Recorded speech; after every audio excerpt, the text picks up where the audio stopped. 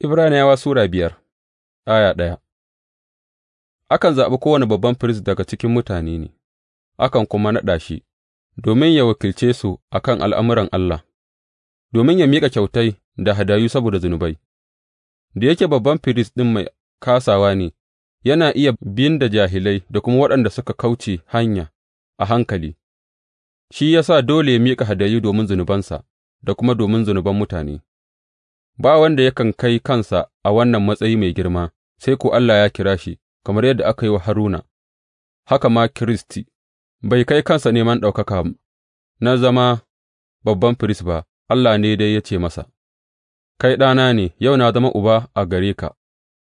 ya kuma ce a wani wuri, Kai firist ne na har abada, bisa ga tsarin Melkisedek. A lokacin da Yesu ya yi rayuwa a duniya, ya yi addu'o'i da roƙe-roƙe, tare da kuka mai zafi da kuma hawaye ga wannan wanda yake da ikon cetonsa daga mutuwa, aka kuma ji shi saboda tsananin bangirman da ya yi, ko da yake shi ɗa ne, ya yi biyayya ta wurin shan wahala, kuma aka mai da shi cikakke, sai ya zama hanyar samun madawwamin ceto ga dukan waɗanda suke masa biyayya, Allah kuwa ya naɗa shi ya zama babban firist bisa ga tsarin Melkizedek. Gargaɗi game da kaucewa. Muna da abubuwa masu yawa da za mu faɗa game da wannan batu, sai dai yana da wuya a bayyana, da yake ba ku da saurin ganewa